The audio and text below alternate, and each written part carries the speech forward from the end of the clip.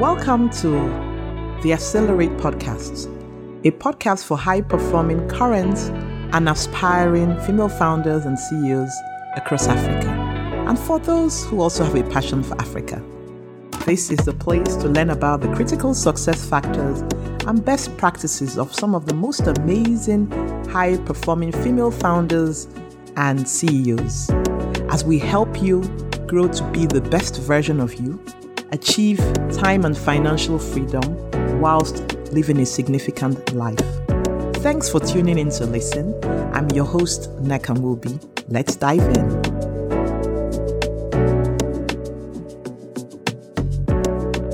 Hi, Ndidi. Good evening. Hi. Good evening. And I know you are in Lagos. Yes. So very much for joining this call. So just very quickly, Ndidi is a co-founder of Sahel Consulting and serves as its managing partner.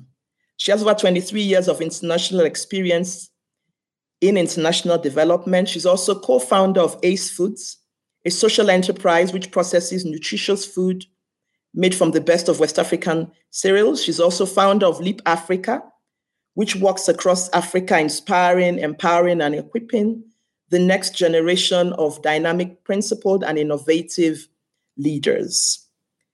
Ndidi serves as the director for Nestle Nigeria, National Nigerian Breweries, and a host of others, including other non-for-profits like the Royal DSM Sustainability Board, Netherlands, and the Rockefeller Foundation. She's also an author, a noted author, having published, I believe, over 2 or 3 books, Social Innovation in Africa. She has about 4 or 5 books, right, Ndidi? TED Global speaker, and her work has been featured on CNN, BBC, Bloomberg, and a range of other international and local media outlets. She's also a wife and a mother and a daughter and a sister, and she's a very dear friend and sister to me. So Ndidi, a warm welcome, and thank you so for much. joining us today or this evening. Yes. Thank you. My pleasure. How do you combine all that you do? Well, I think it's the special grace of God. I can't take any credits, but I'm in a constant manic state and I take each day at a time. You can ask the people who work with me. Because we're always having new and exciting opportunities and we have a lot going on. So it's an adventure. And I just thank God for the privilege to wear the hats I wear. We call it a portfolio career now. So you have a portfolio career wearing many hats. Wow. Yeah, no, you wear them and you wear them well because, I mean, your travel and all of that. So, well, it's really inspiring to see all that you do and that you could actually be and do more. Thank you. And belated birthday greetings. It was your birthday on Thursday. So could you wish me a happy birthday on Sunday? I'm thinking today is Monday. Yes, on Sunday. It was on Sunday. Thank you. Okay, so I hope you all keeping safe and well as you log in. Okay, so tell us about what prompted you to get into the agribusiness sector. You have several years or many years of consulting, having worked with McKinsey for several years. Went into co-founded or founded Leap Africa. So what prompted you to make a switch or to, not make a switch, but add that to your portfolio? Okay, so when I was in secondary school, agriculture was actually my favorite subject. And really? I always really loved agriculture. I had a little farm in my backyard. And my first commercial transaction was when an avocado tree that had never produced basically almost fell down after 10 years of no fruit and had an abundance. And I took it to the market and sold it wholesale. So I was like 12 years old. Oh, wow. But I put all of that to the back burner because, as you can imagine, in our context, agriculture is not viewed as a very lucrative and interesting career option. And so in 2008, I was invited to speak in Norway at this Africa Green Revolution conference. At the time, it was organized by Yara. And I got to this conference. I was invited to speak on the new business of farming. I had been working with entrepreneurs. And there were 200 people at this conference and maybe 20 Africans. And it's supposed to be called the African Green Revolution Conference. And of the 20 Africans, 14 were ministers of agriculture. And as I listened to the statistics on, fertilizer use, 4 kg in Africa versus 60 kg in Asia, or 1 to 3,000 or 9,000, one extension officer to 3,000 farmers versus 1 to 50 farmers, or irrigation, 4% of our land is irrigated. I started saying, what? I couldn't understand these statistics. And then I also happened to live in Senegal right after that, at the height of the food crisis, and seeing people buy half a carrot and half a cucumber, and seeing the distortions in the food system where we pay more for broken rice than whole grain rice that's dumped from Asia. I just got really angry, and God opened my eyes to the challenges in the sector, but also the opportunities. And the fact that people with my experience and education were ignoring the sector, and yet we needed to unlock the potential to feed ourselves and feed the world.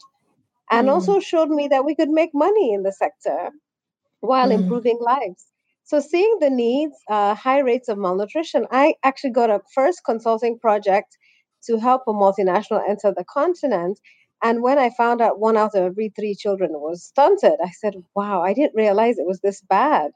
And that we're net importers of food.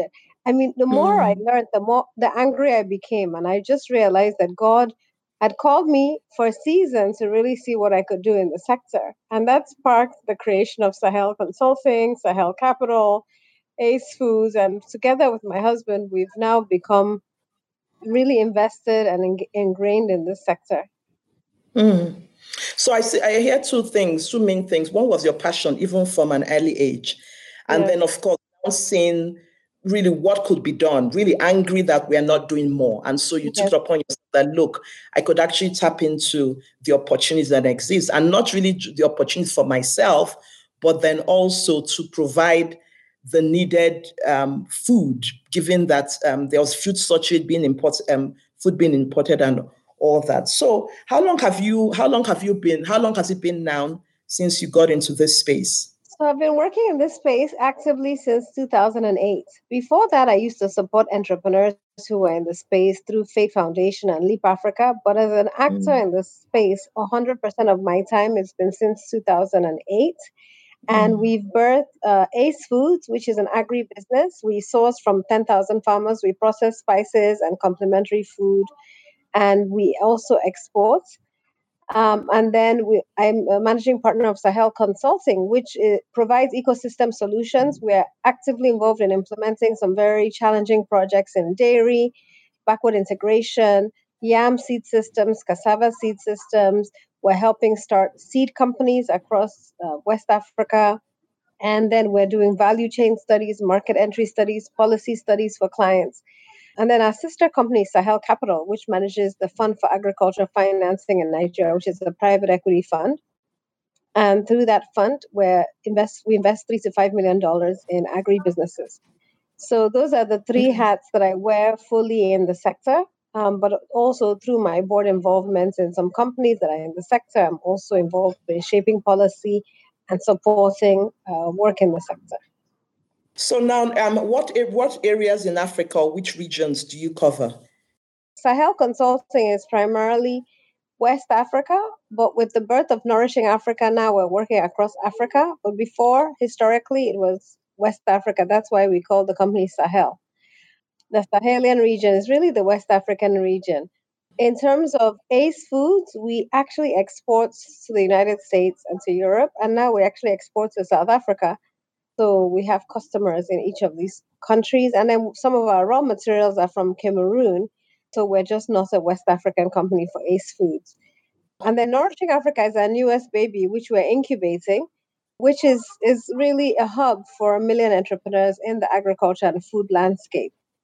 And we started it because I had been in this sector for 12 years and I was struggling to scale. And I realized that so many other entrepreneurs like me were struggling to scale. In fact, according to AGRA, 80% of the food in Africa is provided by these small and medium-sized enterprises. And they're called the hidden middle because most times when the government or development partners come into the space, they don't even recognize these SMEs. They recognize the small subsistence farmers and the multinationals that are aggregators like Iolam. But in between are a whole range of SMEs who are on a daily basis addressing the needs and adding value in the sector, and they're ignored. And they need data, they need access to financing, they need knowledge, they need support, they need to meet each other, they need technical and other types of skills. They need to find talent. And so we decided to create a one stop shop for them to really enable them to scale. We believe this sector can be at least $1 trillion at the low end and up to $8 or $9 billion at the high end. And we want African entrepreneurs to be at the forefront of this transformation, making the changes, but also benefiting from the opportunities. Yes, so that's really what prompted me to actually even have this. Because a couple of weeks ago, about 3 weeks ago, you were in Nairobi and you hosted a masterclass of which I was one of the facilitators or speakers. And what you presented for me was like an eye-opener in terms of the opportunities that are open or available to Africans. And not necessarily, we have the mindset it's just small-scale farming. But the way you presented it, I felt that it was important for members of this community, and they are from over 20 countries, to get some insights into the opportunities or what the platform is. I believe this is actually the first of its kind in Africa, and your goal of bringing together about 1 million agribusinesses. It's not impossible. I mean, I'm sure they're out there. How can they, for those who are interested in, who are even still considering a career in or a business in this, what advice do you have for them first? Well, I think there are tremendous opportunities in the agribusiness landscape. It's a wide space. Everywhere you look, there are opportunities. But ultimately, every entrepreneur has to determine what their passion is, what their interest is, and what problem they want to solve. And there are opportunities from farm to fork. There are opportunities in seed industry. So if you have a technical background, there are lots of opportunities to actually create improved seed, because over 80% of the seed we use in Africa is farmer safe seed. So the seed industry is untapped. Then there are opportunities in fertilizer blending and packaging. There are opportunities in logistics, in financing, in ICT, in high-end technology like drones and sensors and data management and insurance and microinsurance. And the opportunities in processing and aggregation. And what blows my mind is that so many of us have left these opportunities for people to come from other parts of the world to leverage them. There's opportunities in water management and drying technology and mechanization. And whenever I go to these agriculture conferences, I'm just shocked at how other people are planning for Africa's future, when Africa's best and brightest minds should be at the forefront of addressing these opportunities, because we're naturally endowed for agricultural excellence. So once you've figured out your passion and your sweet spot, then you really have to determine what region, if whether you want to be a local player, a national player, a regional player, or an Africa-wide player, and who you want to serve, whether you want to do B2B, B2C, B2G.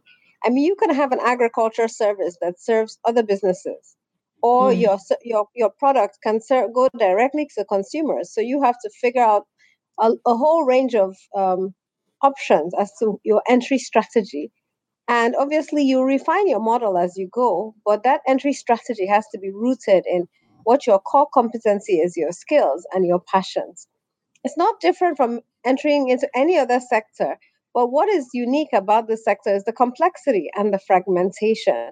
So there's not a lot of data because we haven't really studied the sector. And so one of the things we're offering in Nourishing Africa is access to data, access to reports. So you don't have to make mistakes, you don't have to reinvent the wheel. And then we're exposing you to experts who can guide you through the different options. And then when you settle on one, you have access to other entrepreneurs in other countries that might not see you as competition, who will be willing to share knowledge and ideas and resources. And I think you can go into the sector by yourself. This is one sector where you really require partnerships and broad-based engagement. And when you talk about partnerships, I mean, tapping into or becoming a part of Nourishing Africa really opens the door for you because you are highly connected. And as you said, you can't do this by yourself. I know on the website of the platform, there are opportunities for those who are interested, like grants. All you need to do is search by country, search by your interest in or value chain, and you see a list of lots and lots of opportunities for you. And many people don't know that they can actually access grants because agriculture is considered a social impact because of the number of lives you touch, because of your ability to address malnutrition, create jobs, change lives. And so there's so many accelerators, incubators, grants, challenge funds that you can leverage. And if you don't take advantage of them, other people will. And on a daily basis, our team is being asked to give contacts. We need entrepreneurs in these 3 countries. UNICEF wants to work with them. We need entrepreneurs in these 4 countries. Already, we're starting to build that referral service and the momentum around saying to these funders, you don't always have to go for the usual suspects. Now we have a broader platform, and we can create a level playing field so that it's not only people they know, we can make sure that they get to meet everybody who is doing good work. So I encourage all the entrepreneurs in your hub to please go to nourishingafrica.com. It's free. Upload your profile so automatically people get to know you and then engage on the platform. Yeah, and then even if you are not interested, because we have members from over 20 countries in Africa here. So if you're not even interested in agriculture yet or in agribusiness, then I would encourage you to tell a friend, spread the word such that every African country is represented on Nourishing Africa. We don't have any excuse. This is now a one-stop shop for access to information, access to network, access to training. So really, really, you don't have any excuse. Okay, now, so Ndidi, for those who are already in agribusiness, doing some form and I want to scale, what would be the couple of steps they could? And before you even explain that, what do you consider scale? Let's first define that and then, yeah, because that is quite a subjective. So the scope of that, and then, yes. So there are many, many definitions of scale, and it depends on whether it's a product or service. But what I would say is that you have to close your eyes and dream and envisage what does success look like to you. I can't define success for you. But what I challenge entrepreneurs to think about is that we're going to be 2.4 billion people by 2050. These are 2.4 billion people who need food. And so if you're starting an initiative, you can't be satisfied with saying I'm serving 100 people if you're in agriculture. I'm challenging you to think about what success looks like at scale. And so my challenge is what can we do to ensure we can feed ourselves and feed the world? So start with millions in your mind. How can I serve millions of customers? How can I fulfill the needs of millions of customers and work backwards? Because that will define your business model. And the first step is if you've said it's millions, then your product or service has to be demand driven. It has to be demand driven, meaning people have to be willing to pay for it. They can pay for it in installments. They can pay for it using M-Pesa every single day, but they have to pay something. It can't be donor subsidized forever. The second is that it has to leverage technology because technology reduces your costs and increases your efficiency. So there's no business today that should not leverage technology in some way or shape or form. It has to shape the ecosystem. You're coming in, you want to build a scalable business, you have to ensure that the policy environment supports that business. And if it doesn't, you have to get ahead of the curve and shape the policy, create a policy environment. That means you have to engage actively with the community. You have to build a brand. That's number 4. You have to tell your story. You have to package yourself. Number 5 is that you have to build in resilience to shocks. And in agriculture, we deal with climate change. We deal with coronavirus, COVID-19. Yeah. And your ability to deal with shocks and how you insulate your business and how you diversify your business. That's something you think about from day one because there are going to be shocks. In Africa, there are always shocks. So the question is, are you resilient? And then the final one is it simple enough that your model can be understood, and you can institute systems and structures to enable it to scale. Sorry, seventh is low cost. Now, there's a price point if you're doing food in many African countries. If you want millions of people to afford your food, there has to be a price point. You can't come in with $20 product for that is a niche product. If you want people to eat it every single day in our country, in Nigeria, we use like a 50 naira, max 100 naira cap because you want masses of people That's to about enjoy $2 or so. No, Two, 100 three, naira. No, no, 100 naira is 30 about cents. 30 cents. 30 cents. Yeah, 30 cents. Yeah. So that the truth is there's a price point and it has to be low cost enough. So you have to remove all the fats in the business as you refine the model. Now, if you have those 7 things, your business has the excellent model and can scale, can reach millions. The second, after you've defined the model, then you have to find the right talent. Every business needs talent. You can't do it alone. You need a strong board of directors. You need strong team members who are passionate and committed, who are hungry, who are humble, who have emotional intelligence. And then you also need to figure out how to leverage volunteers and short-term consultants and outsource some components of your work.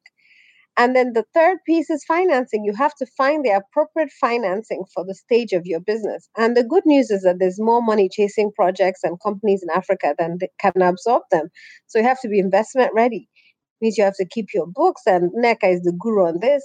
You have to be able to be transparent and accountable. But there's a lot of money available to you. So that's the good news. And the fourth is that you have to be able to partner. I've talked about it. You have to partner with other entrepreneurs, non-profits, for-profits, public sector. You have to partner. And finally, you have to have a succession plan. And I always tell entrepreneurs, the day you start your business, you should be thinking about when you're going to exit it, because you want to build a company that you can continue to own, but you don't have to manage day to day. And thinking about that from day one is critical. And all these form the chapters in my book. I'm working on a book on I was what it going to, I takes was, for that entrepreneurs was, to scale. okay. I was actually thinking of the other, the one that had Reaching scaling for, millions with impact. Yes, yes. yes, But this that's also this a really this good book. one, Okay. yeah, this one Mm-hmm. is just focused on entrepreneurs in the agriculture sector, and it hopefully will be launched in Okay. November. Yeah, so that's what I'm Can't working wait on to at the read moment. that.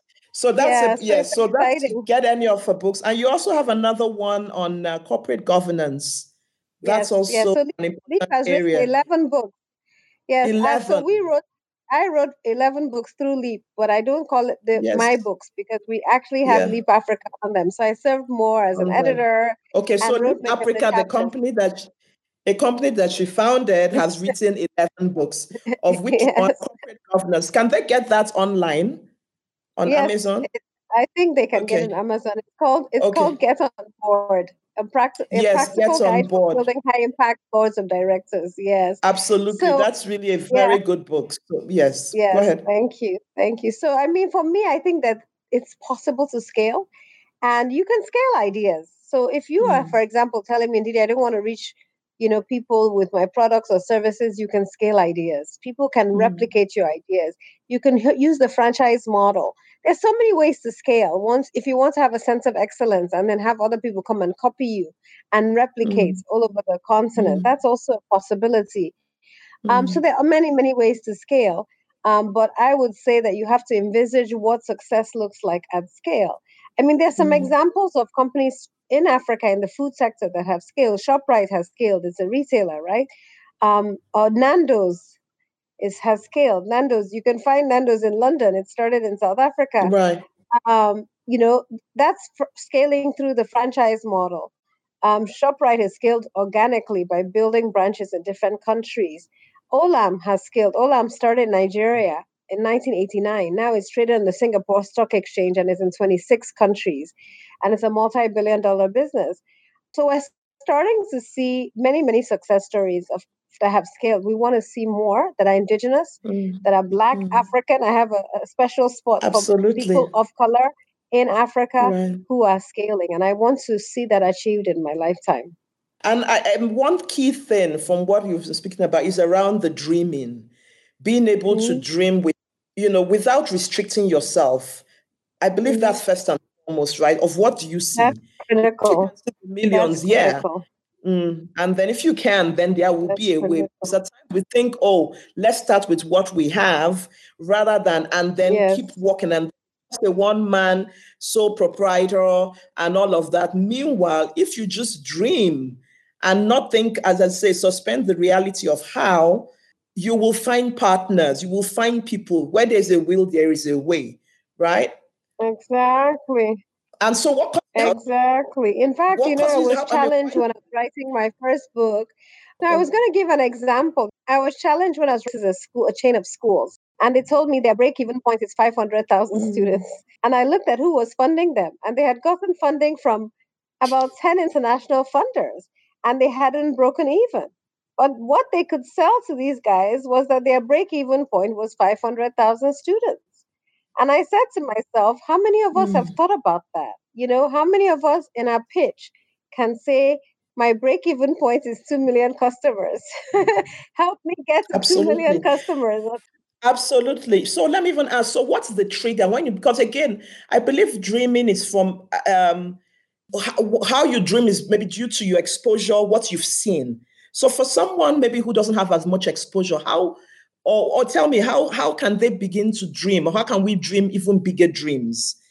What I tell people is I ask them basically, what makes you angry about your society? If anger doesn't propel you, then it's joy.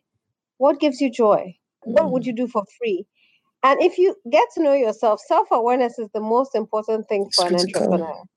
So Yeah. if you know yourself, I realized that I was angry and I used to see hungry people. And I don't, some people see other things that I don't see, but for me, it was hunger. And Mm, if there are 50, there are going to be 50 million people in Lagos, and 70% of them live on less than $1 a day. How can I want to start a niche business that will only serve 100?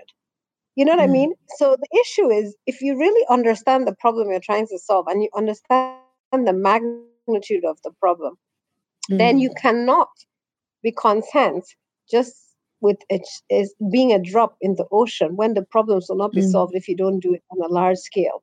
But I think many of mm. us are not self-aware. A lot of us have entered business because we've not gotten a job or we saw somebody else doing it, but we haven't really looked Or just to internally make money.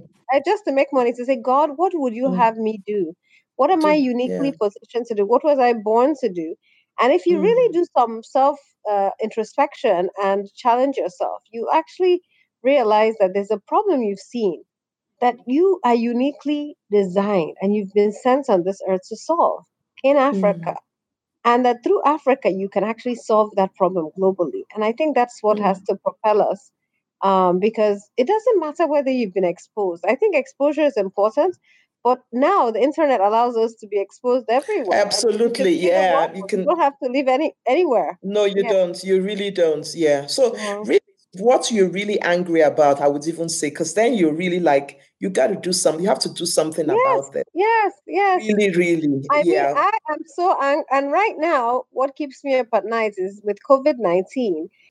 We're so focused on the virus, which is really a pandemic and something we should be worried about. But then we're missing out on what could be a bigger issue, which is starvation and Mm, hunger. Because in many of our countries, I don't know about East Africa, but in West Africa, we're starting the planting season right now in March, April. And this period is so crucial for farmers because they have to plant and then they harvest around September, October. And then you have food from that period for the following year because we're still rain fed. I told you that we're not a heavy irrigation. We haven't really mm, adopted irrigation. So if we're rain fed, it means that if we don't plant now, for the next 12 months, we will have severe starvation. And this is a crisis for me because a lot of people are too afraid. There's lockdowns, there are clampdowns, which they should be. But I feel like what other countries did was that they viewed farmers the same way they viewed healthcare workers as as essential essential workers, services. essential Mm, services, and they protected them mm, and they gave them mm, protective care and they supported them to do their work. I see that being done mm, in Mexico. I mean, they're clapping and hailing farmers who are going out in spite of the fear of coronavirus to ensure that you don't have massive starvation and malnutrition. And it's not going to happen 3 months from now. I'm talking about 6 months, 9 months, when the rest of the world has moved on with their emergency silos and their emergency rations. We will now become the region where they're sending food aid and where you're showing starving children.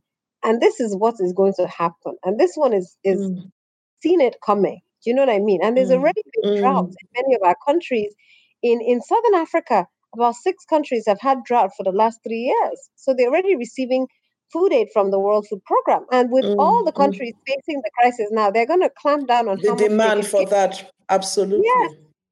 And funding is going to dry up from a lot of these countries that are struggling, especially European countries. So we're going to have to, this is Africa's time to deal with its own problems. And we cannot neglect food. And the argument I made in the op-ed I wrote today was that food is medicine. I mean, you need food to recover from COVID-19, ventilators and drugs. So I think for me, I would like all the entrepreneurs on your hub to be shouting from the rooftops in their countries and getting policymakers to recognize that agriculture workers and farmers are essential to the fight against COVID-19. So how to remain focused? We're talking about COVID-19 as an entrepreneur, and we have this COVID-19 storm. How would you, what would you advise those listening or watching this to, what should they do? How do they remain focused given the uncertain, volatile world that we are experiencing now? Well, the first thing I would suggest is that you have to have a meeting with your team and come up with a strategy. You can't do it by yourself. If you are in a service industry, you can definitely set up the strategies to work remotely, ensuring that your team members have data, and for those who don't have electricity, have storage devices. But if you're in a production facility or you are in a farm, you have a farm or whatever that case may be, you can't afford to work remotely. You actually need people No, on you site. can't. But what we're doing in our factory and what many other factories are doing is that they're reducing the number of staff who come in to ensure social distancing. They're instituting protocols from the perimeter all the way into the factories. They're restricting visitors and access to the outside world. They are going out instead of letting people come in. So they're instituting very clear systems and structures. And then the third thing is, guys, we have to manage costs. This is going to be a long haul fight. It's not something that's going to disappear in, 2 weeks. People are telling us it's going to be 2 to 3 months if we're lucky. Some people are saying it's going to be until September, October, until the world settles down. And if that's the case, you're going to have to make some tough decisions about what costs you can cut and how you stay afloat. I've written to all my clients and customers to just let them know what we're doing and how we're handling this. And I think managing expectations, managing relationships allows you to build support and weather this storm. And I'm also happy to see that some governments are stepping up with packages and support from, the financial sector, tax holidays. So entrepreneurs should definitely stay aware of what opportunities they have to get some support from government for subsidies or holidays or intervention funds, because those funds will be very useful during this time and as you attempt to rebuild. But it's not going to be easy and it's going to be tough, and we have to brace ourselves. So that's why we need each other more than ever before. And that's why Absolutely. I think please get on Nourishing Africa, find other entrepreneurs, share with them on a daily basis, get some strategies from them. And if your market in your country is drying up, maybe another country will need your service. If you have digital services to offer, this is your time to shine. There are some companies that are going to do extremely well during this time period, depending on what you offer. And there are others who are going to struggle and might have to refine their business models. Yeah, so even for those who, and that's why it's in getting your team together and kind of strategizing, because then if you see that your business, it's really going to, there's really no way out, you may then reconsider and develop a new business model. Yeah, and take advantage of where the opportunities, because some businesses, this will be a great opportunity for them, and even new opportunities will, Exactly. will spring up Emerge. even right now. Exactly. Absolutely. Thank Okay, you well, so we much. are over time. Any final thoughts that you No, want to share? I just want to encourage everyone to keep hope alive. It's a difficult time, but as I said, this sector is a long-term sector. It's here to stay. You need to eat every day. There's a quote I'd like to end with that I read somewhere, which says, once in your life, you need to see a doctor, you need to see a lawyer, you need to see an undertaker, you need to see Yes. an engineer, but every day, 3 times a day, you depend on somebody in the agriculture sector, 3 times a day. So this is a sector that's here to stay. For the rest of our lives, we're going to Mhm. need food. And so please look into the sector, get excited about it, embrace it, get on nourishingafrica.com. We would love to support you and to celebrate you as you scale. Wishing you all the best. Thank you very much, Ndidi, for this time.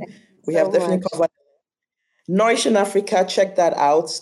If you're not interested in agribusiness at this time, I'm sure you know one or two people in your circle of influence that you can tell about getting them onto nourishingafrica.com. Share this also with your friends and spread the word about the opportunities in agribusiness. We should not leave this for others to come in and take what we can really tap into. Thanks a lot, and keep safe. This concludes this episode of Accelerate. All the information links will be down in the show notes. If you have not done so already, hit that subscribe button on your podcast player of choice on Apple. This will make sure you don't miss any of the amazing content we have lined up and rolling out for you. If you love this episode, it will mean a lot if you would leave a 5-star rating and a written review on Apple Podcasts. Finally, if you haven't connected with me over on Instagram and you're interested in learning more about similar episodes and all that's happening before they even get announced publicly, let's make sure to connect over there at Accelerate or Nekanwubi on Instagram. But with all that said, I appreciate you being here. I look forward to connecting with you over on Instagram. And until I see you in the next episode, endeavor to grow, profit, and make an impact.